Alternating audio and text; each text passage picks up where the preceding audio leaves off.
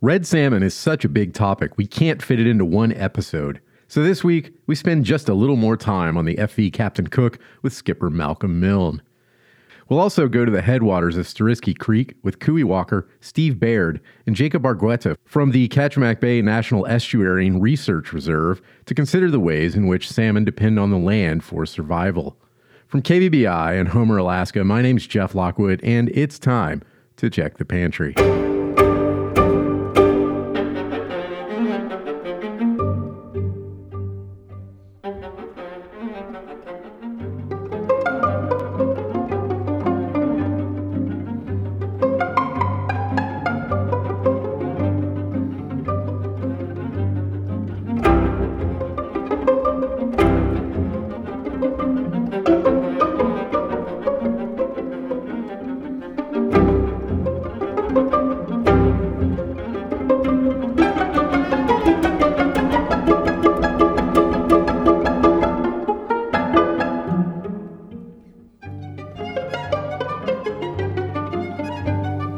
I'm looking at a cookbook that I'm quite certain a large percentage of the people listening right now have on their bookshelves.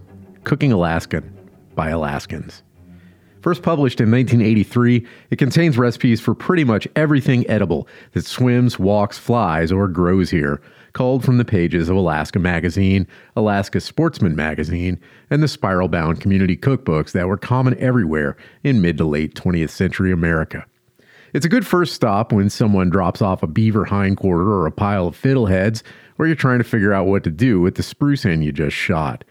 Of its 500 pages, 5% of the whole book are devoted to salmon. The only thing that gets more pages is venison, but they lump deer, caribou, and moose together, so in my view, salmon still gets pride of place. The recipes are mostly very good. There are, of course, the kind involving cream of mushroom soup and frozen peas that every mid-20th century community cookbook is going to have too many of. But there are plenty of good ones. Potted salmon, essentially exactly the same as the rillettes from the first part of this episode, a very good-looking gravlax recipe, and an incredible whole boned-out red salmon stuffed with crab and spinach. Although the sauce that accompanies it is dismal, a barely seasoned bechamel with a tiny splash of lemon juice and yellow food coloring. Substitute a hollandaise as some variety, though, and you are smiling. There's a whole section on cooking milt, the male salmon's counterpart to roe, that includes a recipe for deep-fried milt and french fries that really should knock the ubiquitous fish and chips off of menus all over Alaska. There's a recipe for stinkhead and several for liver. For all the awful on offer at trendy nose-to-tail eateries in the lower 48, you never see fish liver on menus, although Ann Matthews of Sitka, whose recipe for fried salmon livers appears here, says that children, especially, should be encouraged to eat salmon liver.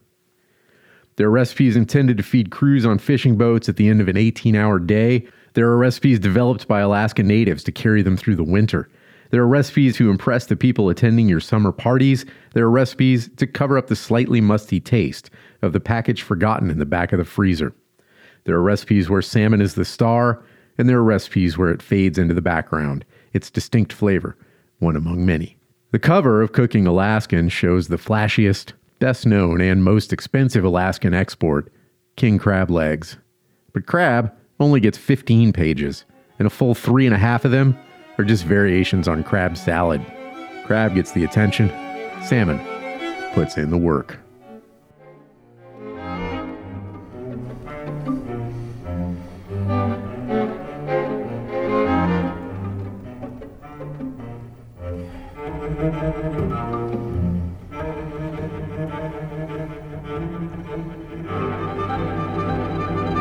These are our noisettes, aka medallions. And again, this is basically an improved salmon steak. You get a piece of the loin, you get a piece of the belly, but you don't get any bones, and you don't get any skin. And so the way to actually make a noisette out of a steak is first you just lay the steak on its end. A lot of times what I'll do is I'll cut the very, very tip of the belly off, lay the knife flat, kind of like skinning a fish where, you cut the little end of the tail off, and then it's easy to lay the knife flat and run it along underneath the meat and on top of the skin. You do the same thing with the steak. You turn it on end, cut the very, very little tip of the belly off, just a little sliver, and then you lay the knife flat, roll it along, flip the steak over, and the skin comes off in one piece. And then you very carefully cut along the backbone and down the ribs on each side, and you get two sort of tadpole-shaped pieces of salmon, a loin at one end and a belly at the other, and then you'll flip them over and mate them together. And that's how you make the actual shape of the noisette. And then, of course, you got to pin bone it. So what I'm doing now is extracting the pin bones, which anyone who has ever dealt with salmon knows is an extremely tedious task. Some people use needle nose pliers. I used to use needle nose pliers. I am now firmly in tweezer camp. You don't have to buy the super fancy Japanese fish tweezers, although you certainly can. I'm sure they're very nice. I am just using tweezers from the cosmetics aisle. The important thing with your tweezers is that you want to make sure you get the kind with the very sharp, very flat ends. You don't want to buy the super, super cheap ones that are kind of rounded, because you definitely need the sharp end to be able to grab onto the pin bone.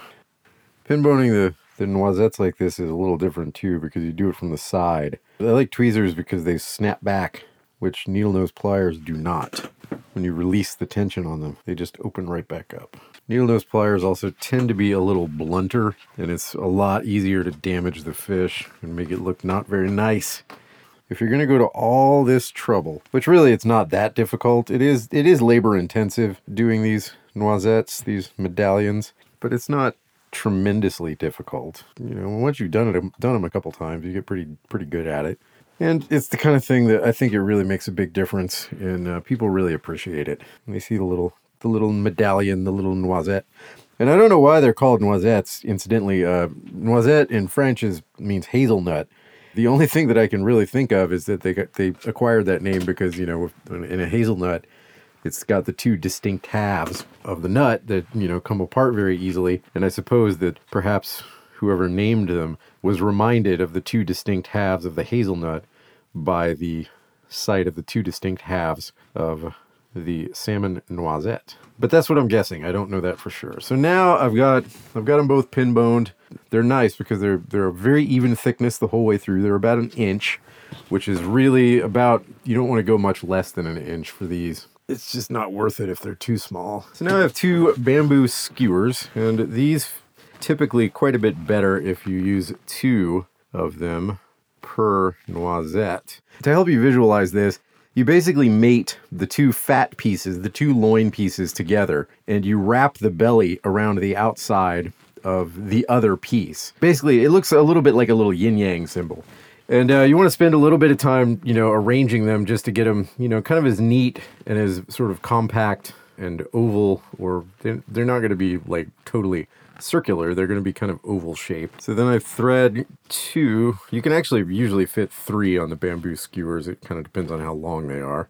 Once I have the pointy end through, the first one, I run it all the way to the end of the skewers, all the way to the dull side, and then I just cut the skewers, and I get my nice noisette.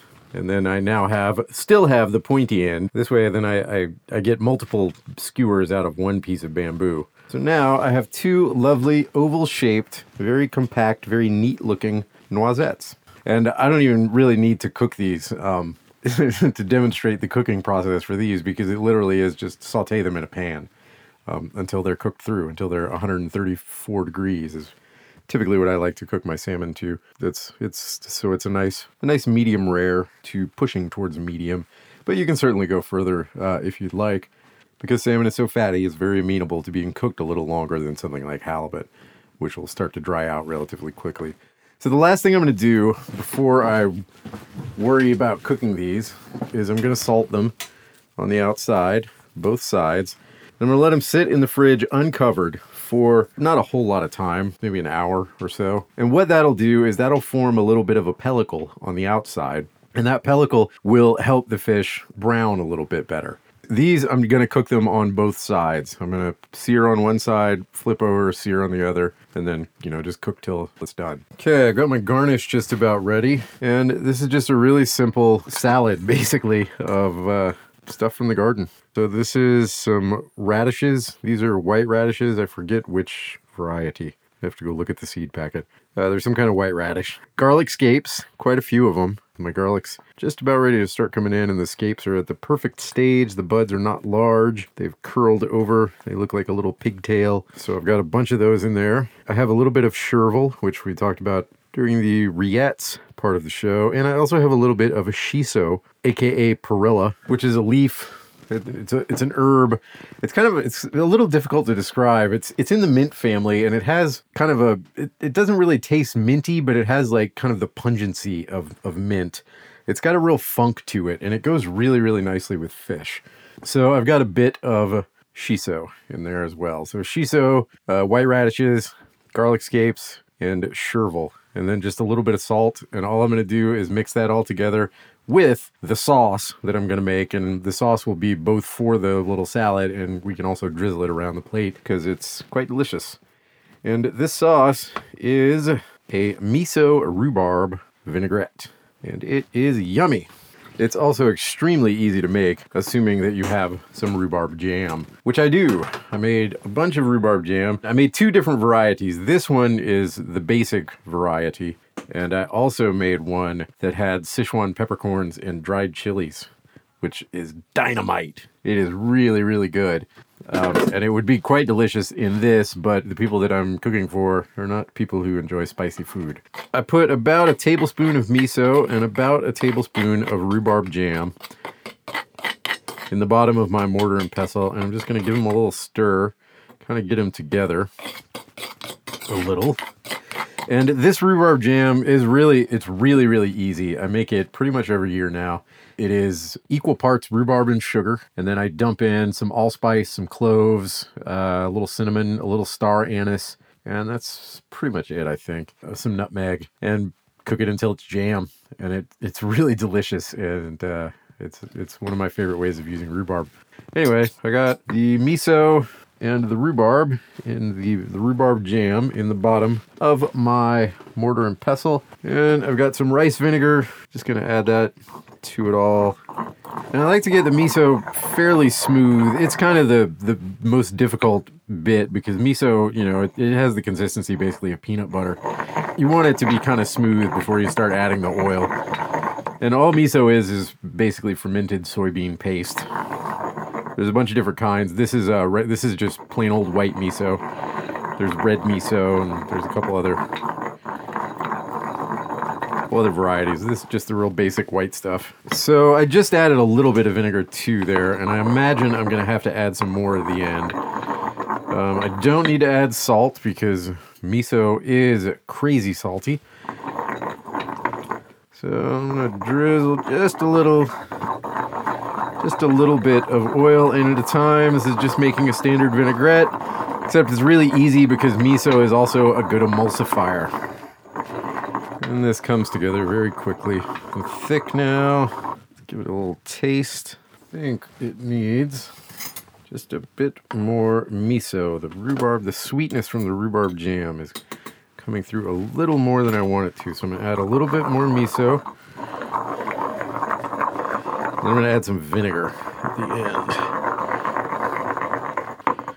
end. Just keep going, break down the chunky bits of miso. Pretty good. Add a little squirt more of oil. Thin it just a bit more with some vinegar. Now let's try this. Give that a little taste. Ooh, that's nice. That's nice. I think it needs a little touch of heat. And in this case, where do I want to get my heat from? I think I'll just give it a little dash of Tabasco.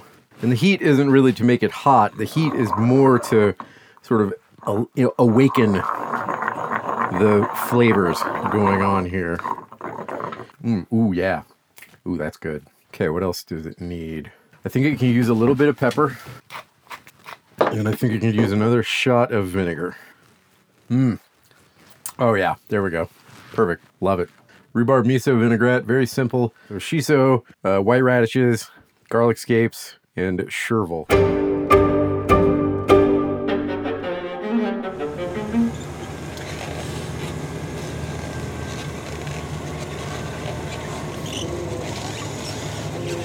The seine, which in its most basic form is a net that takes fish by encircling them, not by entangling them in the web itself or by towing a net and trapping them inside it, is a very old method for catching fish. Seines with cedar floats and stones for weights were used to catch schools of salmon by Alaska natives for thousands of years. Various types of seine, whether deployed at sea or from land, have been used by humans for nearly as long as we've been catching fish. The most common modern seine is the purse seine. No one knows for certain when it was invented, although the first recorded appearance of it seems to be in Rhode Island in 1826 in the Menhaden fishery. A basic seine is made of floating cork line and a sinking lead line, with the web suspended between them. The earliest seines were developed to use from the beach and relied on the bottom to keep the fish trapped. This later developed into the Lampara-style net, which has a deep middle section and two long, tapering, triangular-shaped wings, so that as each of the two ends of the net are drawn together, the bottom is mostly closed off by the lead line. A purse seine adds another line, the purse line, which runs through rings sewn into the bottom of the net. It's hauled aboard separately, and as it shortens, the bottom of the seine is drawn tight, leaving fish with no possibility of escape. Rings. It's easy to look at a modern seiner and think that while the work is certainly long and grinding and unending, it doesn't really require that much in the way of sheer grunting strength. The net comes aboard easily with a minimum of fuss. There's a person to stack the lead line into a neat pile on one side of the boat, and a person to stack the cork line into a neat pile on the other side of the boat. On a larger boat than the Captain Cook, one that uses a larger seine, there will be a person to stack the web in a neat pile in the center of the boat. There's a person running the skiff, and there's another person who runs the hydraulics, oversees the whole operation, and guides the purse line as it's hauled in by a winch on the deck. This group of 4 to 6 people can handle a massive net and the potentially thousands of pounds of fish within it without very much difficulty at all, assuming everything is going right, which it usually isn't. Until 1955, though, the number of people required to handle a seine would have been at least twice as many, because all the gear and all the fish had to be hauled by hand. And everything took longer, much longer. A modern seine can be set and hauled back in a bit more than a half hour if you aren't holding the set open for any length of time. Hauling by hand took well over an hour just for the haul, sometimes much longer than that. And hauling a net by grabbing the web means you're likely to rip it constantly, requiring lots of mending. Time spent mending web is time not spent fishing.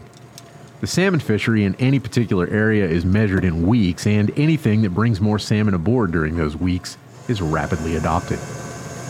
Enter Mario Peretich. Imagine working on a seiner in 1956. You've been at it for a few years, you work for a good skipper, the crew mostly gets along even though there's 9 of you crowded onto a pretty small boat. You're not getting rich or anything, but you're making decent money.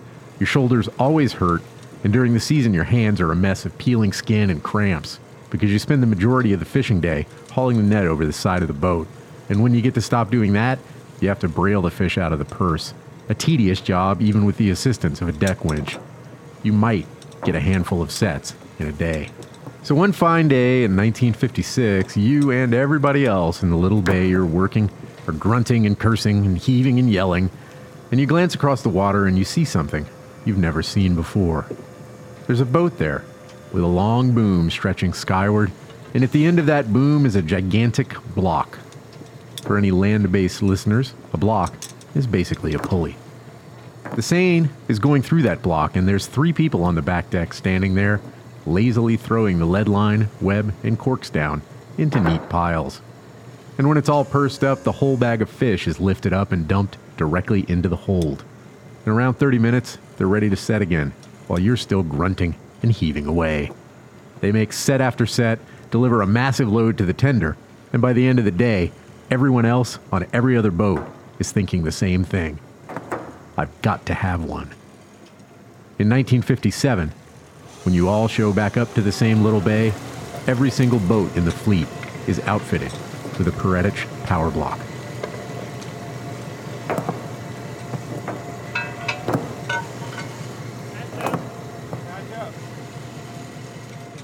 Mario Peretich came from Croatia to Southern California in 1938 and began working in the sardine and tuna fleet, hauling seine by hand. He did it this way for 15 years, but in 1953, he built a device that would revolutionize commercial fishing everywhere fish are caught. The design is quite simple. The Peretich Power Block is basically a pulley with a rubber surface inside an aluminum sheave. The pulley is a deep V shape, which gives it plenty of surface area to grab the lead line and web, and is also crossed by ridges that grab onto the corks. In Peretich's original prototype design, the block was driven by ropes powered by a separate gasoline engine. He showed this design to a few people, but no one was interested, until the Seattle-based marine engineering company Marco saw it and immediately recognized it as the future of purse seining. With Marco's engineers and production capability, Peretich very quickly refined the design, changing it from rope to hydraulic power. In 1955, the first production Peretich power blocks made their way into some of the Pacific fisheries, including an Alaska seiner, the bull moose. By 1956, there was a waiting list to buy the new blocks. By 1960, if you didn't have one, your days as a salmon seiner were numbered. By the end of the 60s, they were everywhere fish are caught by purse seining. 60% of the tuna caught across the world today are caught by purse seiners using this device. From 1969 to 1979, Canada put a seiner hauling through a Peretich power block on the backside of its $5 bill. It's even used by NASA in at-sea recovery of spacecraft. Go down to the harbor in any Alaskan fishing town, and you'll see it dangling off the ends of booms up and down the docks. It is still produced, of course, in a number of different configurations for different fisheries. A world without a Peretich power block is a very different place.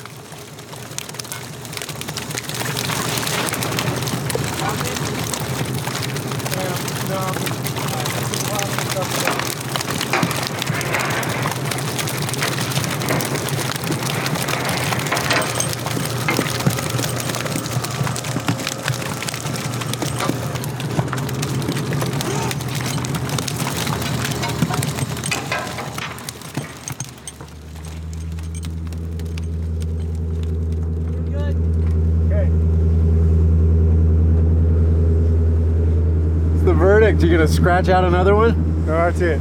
That's it? Tapping out. Heading to the tender? Heading to the tender. Yeah, we'd barely get one in there. Call it the sucker set. Because if you stay, then you get behind everyone else delivering. It could be multiple hours. How would you characterize the day? Starting off slow and finishing satisfactory. Beautiful weather and great company having these what do we even call you? A podcast hosts? I'm a radio producer. Radio producers on board. Just makes it look all much more fun. Especially when he boarded. I didn't even forgot to tell the crew he was coming, and all of a sudden he gets on the boat. They're like, "Who is this guy?" I said, "I don't know who he is." I wish I would have known. I would have been like, "Yeah, I'm from the government. Like, let me see your fishing license right now." Like, who is this guy? I said, "I don't even know. Why'd you let him on board?"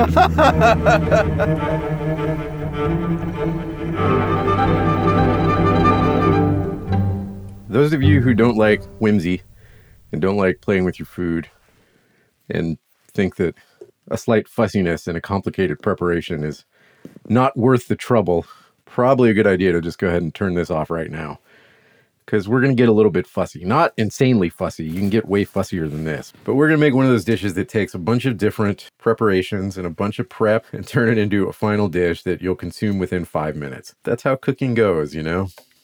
That's just how it goes. I have made a variation on this dish in a restaurant situation a long time ago. I thought it was okay the first time I did it, but I immediately, as it goes, you always come up with things that you wish you had done differently. This is sort of a take two, especially since in this show, we have talked extensively about seining, because this is a dish that I call salmon in a seine. And it is basically arose because I was thinking about how to make it look like a seine haul on a plate. And this is what I came up with. So the first problem obviously is the net. You got to figure out how to represent the net. And the solution that I came up with is a slightly fussy potato preparation. Salmon and potatoes, of course, very delicious together. In fact, a lot of sauté salmon recipes will include potato chips in the crust. But this uses a preparation called bird's nest potatoes. So I've got some fat in a wok, and essentially what bird's nest potatoes are shoestring potatoes, except when you cook them all smushed up together so that at the end of it they look like a little bird's nest, or for this dish, a seine. There are actually specialized spatulas for doing this. I have seen them. Not spatulas really, but spiders basically. Sort of wire spoons that you use for deep frying.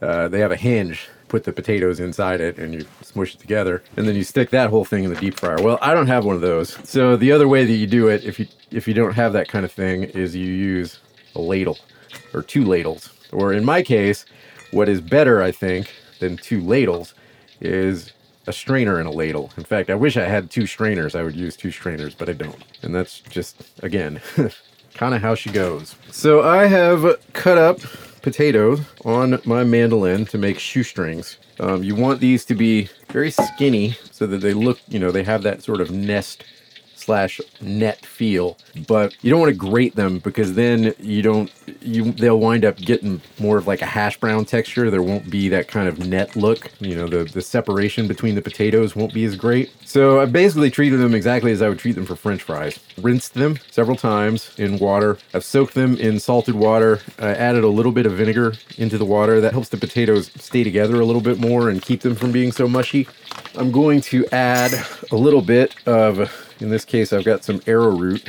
You can also use cornstarch or even potato starch, any starch. You might go, oh, well, why do you do this? You had all that potato starch that you rinsed off. Well, this starch isn't fully hydrated the way that potato starch is, so it's going to brown a lot better. But adding a little bit to the outside will also help them stick together a little bit and not be so separate. So I've soaked them in salted vinegar water for a couple of hours, and now I've squeezed them out, drained them very well. So now they're very dry. And I've added a little bit of starch, in this case arrowroot. I'm putting them, I have a small strainer, like a little cup strainer kind of size. I have a ladle that almost exactly nests inside of the strainer. Now you can do this with 2 ladles. I think it's better to do it with a strainer because then it gives the oil better flow. If you just do ladles, then it's easy to get oil trapped in the ladle and it just kind of sits at the same temperature, but it does work. I think the results are not quite as good. And now I'm sort of loosely laying my potatoes inside of this strainer. You don't want a ton of potatoes in here, really. The goal is to have plenty of space between the shoestrings so that it looks, at the end, like a net. If you really wanted to go nuts, you probably could sit here and, lay a bunch of them one way and then a bunch of them the other way and make a full-on woven net. That would certainly be cool. And if you were going for Michelin stars, probably that would be advisable because that would look sweet. But that is somebody else's show. Now, the other thing that I'm going to do is I'm putting my ladle inside my wok to heat up a little and get oily so it doesn't stick, and so that when I drop it onto the potatoes in the strainer, it's got some heat so they start cooking and start crisping up right away. But this is a good time to talk about the next major component of this dish. So the idea is that, the dish kind of evokes what a bag of salmon looks like coming in. So you obviously sort of want to really play up the kind of oceanic sea flavors. The simplest way to do that is with the Japanese broth dashi, which is really simple to make and I think tastes better, especially in a situation like this, than something like a fish stock, which can be really intensely fishy. Dashi just has a very light sort of oceanic flavor. There's a fishiness to it, at least this particular kind. There's a number of different kinds of dashi. Kind of the most common is made with kombu kelp, dried kelp, and shaved, aged, dried bonito flakes. Bonito is a kind of tuna, and they salt and dry the bonito, so it's very, very hard, and then they shave it very, very thinly. Basically, what you do is you bring the kombu, the kelp, almost to a boil. You strain that out, and then you add the bonito flakes to that liquid, bring that to a boil very, very briefly, and then let them sit in the water for a little while. Strain them out, and you're good to go.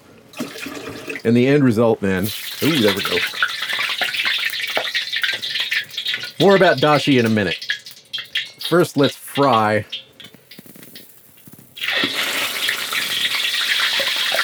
So all I'm doing, I've got my ladle inside the strainer. I'm just holding it down in the fat, and the fat is bubbling through the potatoes, bubbling through the strainer, and it's all very nice. And I'm just going to keep pressure on it pretty gently because I want these, as they cook, they need to stick together. You know, I don't want them to come apart, and I'm just going to cook them until they get nice and brown, which should not take too long because they are extremely small and extremely thin. Ooh, there we go. Yeah, they look very nice. So at a certain point, once they've kind of set up, then you can remove the ladle. And then I'm just sort of working the strainer around a little bit just to let them finish cooking. Nice and crispy, nice and brown, nice and kind of woven together. Now I've put them onto a sheet of paper towels to drain. A couple of taps, they pop out of the strainer, and I've got a lovely little net-looking bird's nest. And it's going to look awesome on a plate with some salmon and some seafoam spilling out of it. So I'm going to set that aside for now, and now we will carry on with the dashi, which I made earlier, again, as I said. It is going to form the basis of the next thing. So what I'm looking for now is I need some kind of a sauce to go with this dish. I've already decided I'm not really looking for this to be a hot dish. You know, I don't want it to be like a main kind of a dish. This is sort of a starter. So this is going to be considered basically a cold dish, even though the salmon itself is going to be warm. And a lot of times we don't really have a good way of delineating that cold doesn't actually necessarily mean like refrigerator chilled. It might mean room temperature, which is in this case what we're after. A warm dish. You know, it's not hot. It's not supposed to be piping hot like a main. It's just supposed to be a little bit warm. I don't need necessarily a hot sauce, which is great because there is a classic sauce, which is fantastic on fish, but it doesn't really work if it's hot. Although there are some warm versions of this as well. This is not going to be one of those, and that is mayonnaise. Specifically, in this case, a sorrel dashi mayonnaise. Traditional mayonnaise is egg yolk, lemon juice, oil, garlic. The lemon juice contributes the acidity that you need to sort of wake up flavors, especially in something as oily as this. The mustard helps the emulsification of the lemon juice and the oil, and also adds a little bit of sort of pungent flavor as well. And the egg provides that sort of eggy richness, and it also contains quite a few emulsifiers as well. But we're not going to use lemon juice because even though it would be delicious, and actually the first time I made this, which is one of the things I wasn't super happy about, is I made it with grapefruit juice. It was supposed to be a grapefruit hollandaise. I didn't like it that much, honestly. It was okay. It wasn't that great, though. If I'm not going to use lemon juice, though, I need something with some sourness and some acidity to cut through the richness and the amount of, like, just sheer fat involved in this mayonnaise. And so what I've chosen is, as I mentioned, sorrel. And sorrel is an herb that is extremely sour. It's got a lot of oxalic acid in it. It sort of hits you real hard at first, and then it sort of fades very quickly. And this is also, again, if you think that thinking about your food beyond, you know, how much nutritional value is in it and whether or not it tastes at least okay, beyond that is a waste of time. You probably wouldn't have gotten this far in the show anyway, but you definitely want to turn it off now, because part of the reason that I came up with sorrel in the first place to use in this dashi mayonnaise is there's a very famous dish there was sort of one of the signposts on the way from really old French haute cuisine to the more modern, lighter style that became called Nouvelle Cuisine. And it's from a restaurant that I think I've mentioned these guys before in the context of sous vide. The Trois Gros brothers came up with this dish that was salmon in a sorrel sauce. It was basically a sorrel puree with some cream, and I think there was a couple other things in it. I don't remember exactly what was in it. But this was considered at the time in the mid 60s or whenever it was that they came up with it, mid to early 60s. Nobody had ever really thought about doing a dish like this before. It was a vegetable puree. It wasn't one of the mother sauces. It was something new and something different, and it was a huge sensation. So I'm going to steal an idea from there, and I'm going to make a mayonnaise where the liquid component of the mayonnaise, the water phase, is going to be a sorrel puree with a little bit of dashi to give it like a sour but very sort of oceanic kind of quality, because I want this to sort of look like almost like sea foam around the salmon as it's spilling out of the seine. So I'm just pureeing this in my mortar and pestle with a little bit of salt. These are just a handful of sorrel leaves, and it is intensely sort of sour smelling right now. It's almost like a sour sort of grassy smell. And it's nice that there is that kind of grassy component, because again, we're getting nerdy with this dish and we're like having all these like concepts about it, and the grassiness will kind of feel a little bit like there's still some land involved in this oceanic dish, because there's still land involved with salmon. If you haven't seen one of these, this is a backpack electrofisher, and it's got a 24 volt, I think, battery. 24 volt battery, but it steps up the voltage. It can go up to 600 or 800 volts. In streams like this, we're probably going to be shocking with about 300 to 400 volts, I would guess. You test the water first to basically measure the conductivity of the water, so how fast it carries electricity, and you adjust. It automatically adjusts its output to match the conditions of the water. And that's because you don't want to put too much electricity in the water, or you'll fry the little fish. And you want to put enough that it affects them and makes them easy to catch. Fish, especially little salmon, their whole body is has all kinds of sensitive little electroreceptors along the lateral lines. And so when you put this current, we've got the rat tail, we call it, which is the cathode, and the anode is a ring. And so we put those both in the water, push a button, and the electricity flows between the cathode and the anode. And the fish's response, if you have it just right, is actually to swim toward the anode ring. And often, as they get very close, they'll go belly up briefly, and then you can net them. They can't resist. They're like, oh. Yeah, it's an involuntary action. It makes their muscles twitch in a way that it's sort of toward it. It's not because they like it. I'm pretty sure. So it's like a really sophisticated version of dynamite fishing? No. Yeah, well, sort of, except if you do it right, it doesn't kill the fish. This is super effective for sampling little fish, which is what we're sampling is juvenile fish. When they get bigger, there's too much resistance because the electricity has to travel farther along the lateral line, and then you can really damage them. So we only do this in these small headwater streams. They do use it other places for big fish too, but it can make their muscles contract so strongly that it can actually break the backbones of the bigger fish. So we don't want to do that. Fishing game doesn't want it used around adult salmon. But you'll see when we're going to catch fish and we're going to put them in a bucket, and you'll see they'll be like, oh, okay, I'm fine. Very, very quickly. They come out of it quick. Yeah, very quickly. I think we've done a lot of minnow trapping as well and seining for fish, and I don't think this has any more higher mortality rate. It's probably lower than some of those others. In the minnow traps, a fish will sometimes swim in there and get caught and die while it's in the minnow trap. But I think this is, if it's done right, is lower. Of course, this is active fishing too, rather than setting a trap out and having to wait at least 24 hours to come if you want to assess, like if you have a stream reach, we're going to go to a stream, and you want to know, like, you want to get estimates of density, this is the way to do it. Because seining you often can't do because there's stuff in the water and it's just like you're getting all kinds of gunk in your net. And it hurts the fish sometimes because they get caught up in that gunk and they're being rolled around in it, and then you go to open it up and there's like, whoa. This is really the best technique, and it's the techniques that's used all over the country. It's standard methodology by EPA. If they're doing stream assessments, that you would do what's called a 3-pass electrofish. You'd have a 250-meter stretch, and you'd do this 3 times, and that would be your estimate of fish. So it does it puts out a lot of voltage, and I've been hit by it, and it doesn't feel good. So especially on a wet day like this, you might be curious, but don't get too close. And don't reach down. Do not touch the water while it's on. See, they have gloves on. It'll be beeping when it's on. It'll go beep, beep, so you'll know it's on. We've been studying this particular area for a long time, and we learned that they travel very far. They travel upstream during torrential floods. Crazy. These fish move a lot. They move in the winter. Yeah. They move all the time. So that was really interesting, just to start building that understanding, which relates to conservation. How much does a juvenile salmon need?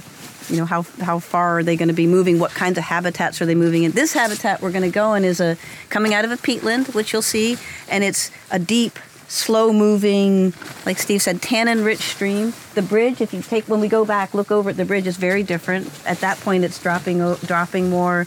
It's a faster-running stream. There's more gravel. That's where spawning occurs because there's gravel, right? But then the babies hatch out, and they move up here, and so they like to come up here, especially in the winter, and they spend several years up here. So you'll see them. We'll probably, hopefully, catch different age classes. There's plenty of food in these streams, but of course they're temperature regulated. They're because they're cold-blooded, and they like to be in this stream because they don't have. There's a lot of food, and they don't have to work very hard to stay where they are because there's not a lot of current. So they can come up here and just eat and be like. It's like leisure activities. The more we play and learn and research salmon, they're just amazing. They're so fun. They're so interesting, and they're so diverse. Like as many individuals as we are, those salmon have all individual ways of doing things too, which is makes them so resilient. Here we go. Oops, sorry about that. That's all right. That was unintentional. So we're just putting some bubblers in. Fish like oxygen, right? Yeah. And do you want to? So here's something that would be. Maybe you just need one. We'll get them that, and we'll just follow them along. And when they get fish, they'll hand them up to us, and we can put them in the bucket. All that organic matter that's coming in that net, that's carbon. That's a source of carbon, which we found is really important in these streams. It fuels the food webs, which is kind of unusual, but in our region, we have at the base, we have algae and bacteria, and in our region, those bacterial communities are such that they can utilize carbon as an energy source, and so it really enhances productivity when you have alders and you have carbon, peatlands. You get really enhanced productivity. We call them hotspots. We have a lot of phosphorus naturally because of volcanic activity and phosphorus in our landscape. Phosphorus is often limiting in freshwater, but it's not here. What we don't have is nitrogen because we're a young landscape, and nitrogen, we just don't. A lot of places are trying to get rid of excess nitrogen, right? In the lower 48. We don't have enough nitrogen. But alder fixes that nitrogen, takes it out of the atmosphere, fixes it in its roots, and makes it available biologically. So you get the nitrogen coming from the alders, and then when you have peatland like this, mixed in there, you get the carbon, and that's where you get like a hot spot. So it's fueling the bacterial and the algal communities, which are fueling the invertebrates, which the salmon eat. And the other really interesting thing to note is this grass here. And see how it flops over in places and it gets all brown. And we've done a lot of studies on this grass, which people call blue joint. It's everywhere in our landscapes, and it's really interesting story about how it connects to the stream. When there's nitrogen in the watershed, when they have those alders, it doesn't have to be right next to the stream. It just has to be in the watershed. The water is rich in nutrients, and it conditions the grass, and it makes it more palatable to the invertebrates that eat it, compared to a stream that doesn't have alders in its watershed. This is more palatable. And the other really interesting thing we've learned is that when you have that nitrogen, these plants put their energy into their above ground parts, not their roots.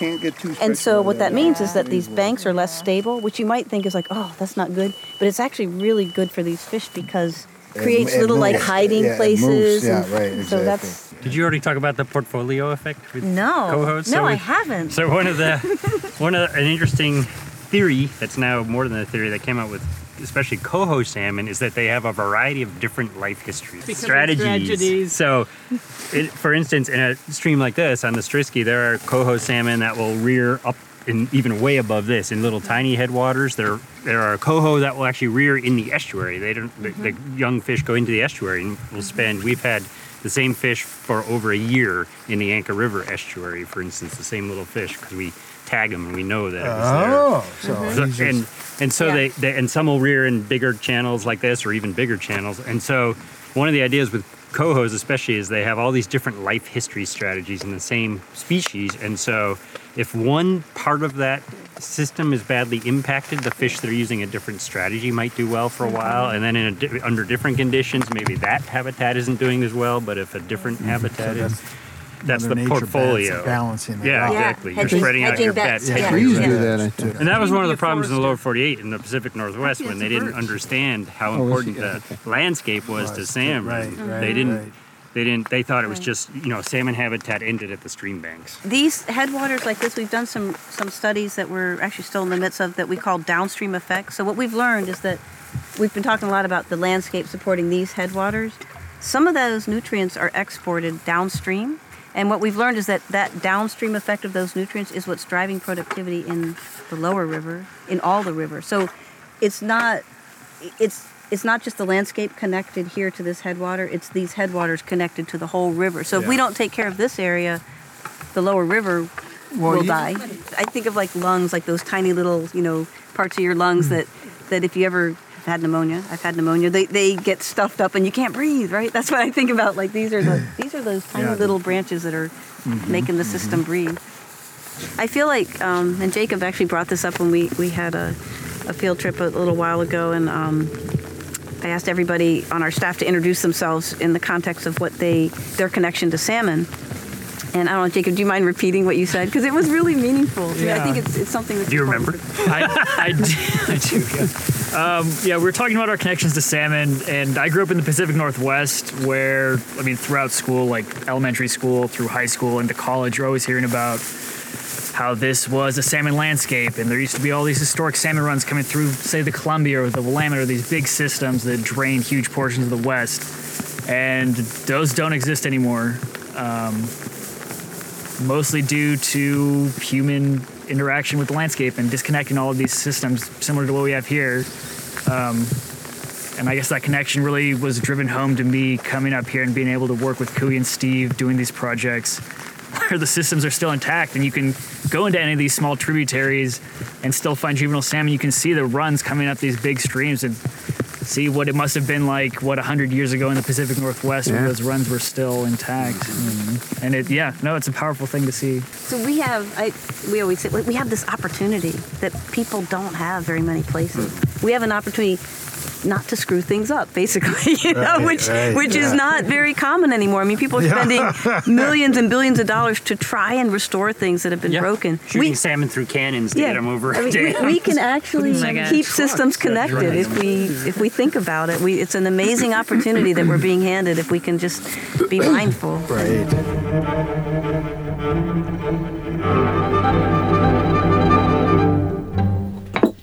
And now I'm adding a little mustard, not very much, maybe a teaspoon.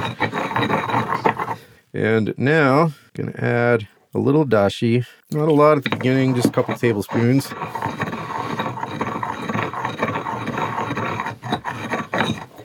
And I'm getting a very nice, very beautiful, very smooth green sauce. So this is going to be kind of a green mayonnaise, which is what I'm after. I want that kind of sea green kind of flavor or appearance. I'm going to add an egg yolk. And I've got now a very thick and a very, very beautiful emerald green puree. I'm going to give it just a dash of Tabasco here. Drizzle just a little bit of oil in here, drops at a time. Go ahead and switch to the whisk. Remember, mayonnaise actually thickens as you add oil to it. I'm almost there. I'm just about to where I want to be. It's almost all canola oil right now. I'm going to add the last bit as a little bit of sesame oil just to give it a little nutty flavor. Oh, that's nice. It does need a little salt. It's very subtle, slightly sour. It's definitely got, you can only really describe it as a little bit of a sea taste. It's really good. But I'm very excited. That was actually, I was slightly nervous because I didn't know how the mayonnaise was sort of the wild card. I didn't know how it was going to come out.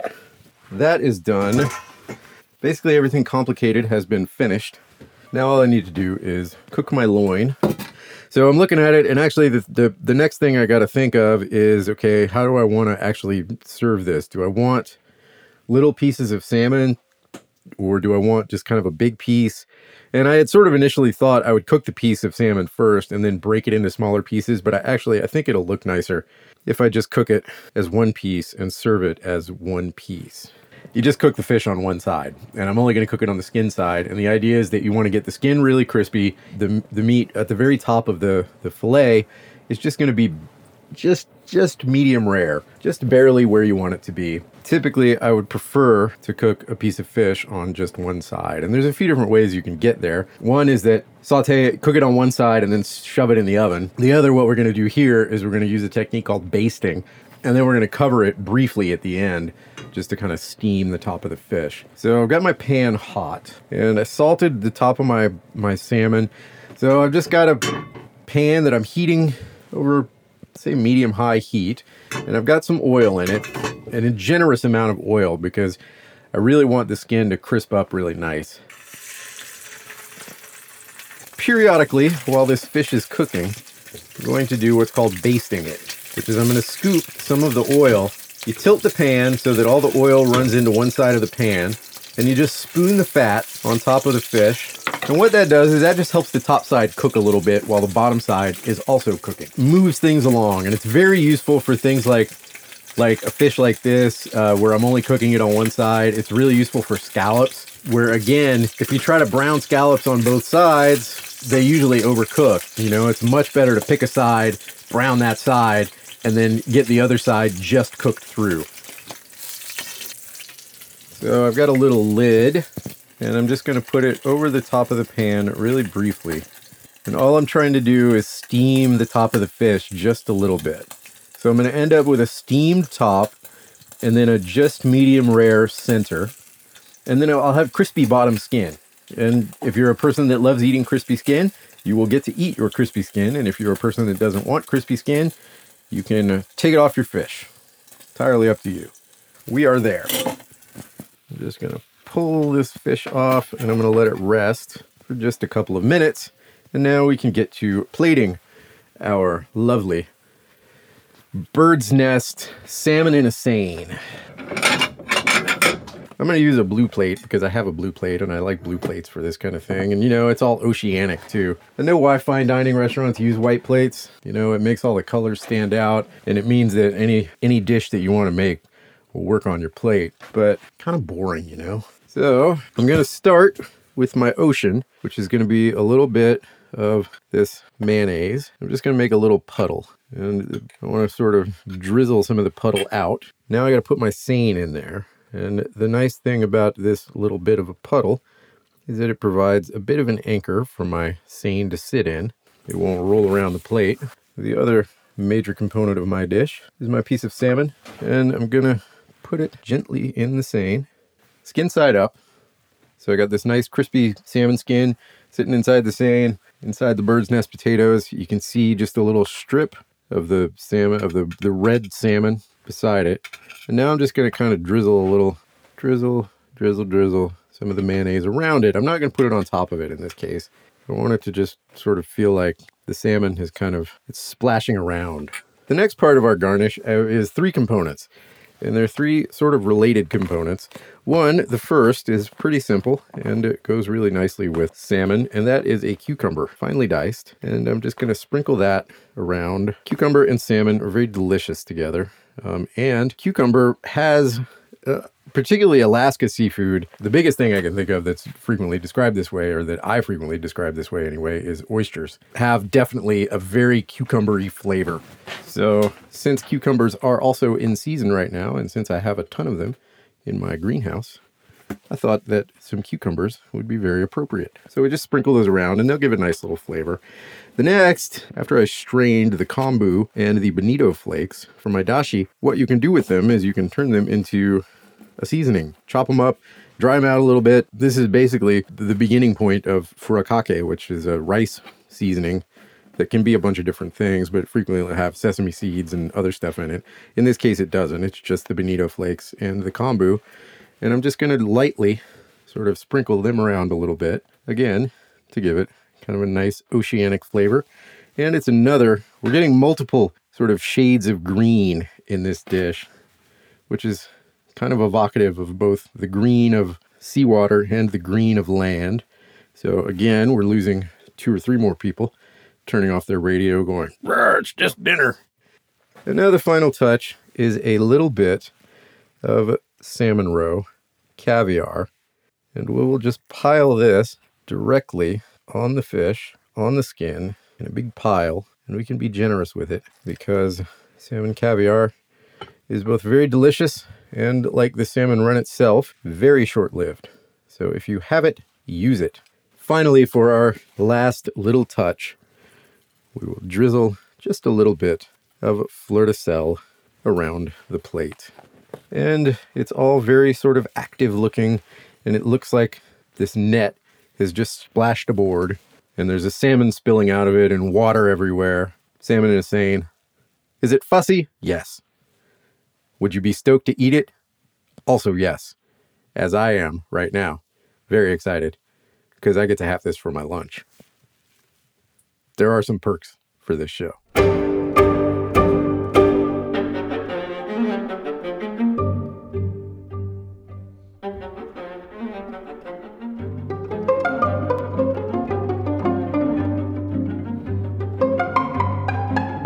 Check the Pantry is a production of KBBI AM 890 in Homer, Alaska. It's produced and hosted by Jeff Lockwood. The fishing segment was recorded on the FE Captain Cook, owned and operated by Malcolm Milne. His deckhands are... My name's Josh Evans. Aurelio Baldeschi. Rio Shemet Pitcher. The segment at Storiski Creek was recorded in September 2019 during Fish Need Land 2, presented by the Kachemak Bay National Estuarine Research Reserve and the Kachemak Heritage Land Trust, with Research Reserve staffers Cooey Walker, Steve Baird, and Jacob Argueta. The history of the Peretich Power Block is drawn from Fisheries of the North Pacific by Robert J. Browning. The theme music is String Quartet Opus 10 Movement 2 by Claude Debussy, performed by Quatuor Ebain. This is the second episode of the summer 2020 season of Check the Pantry.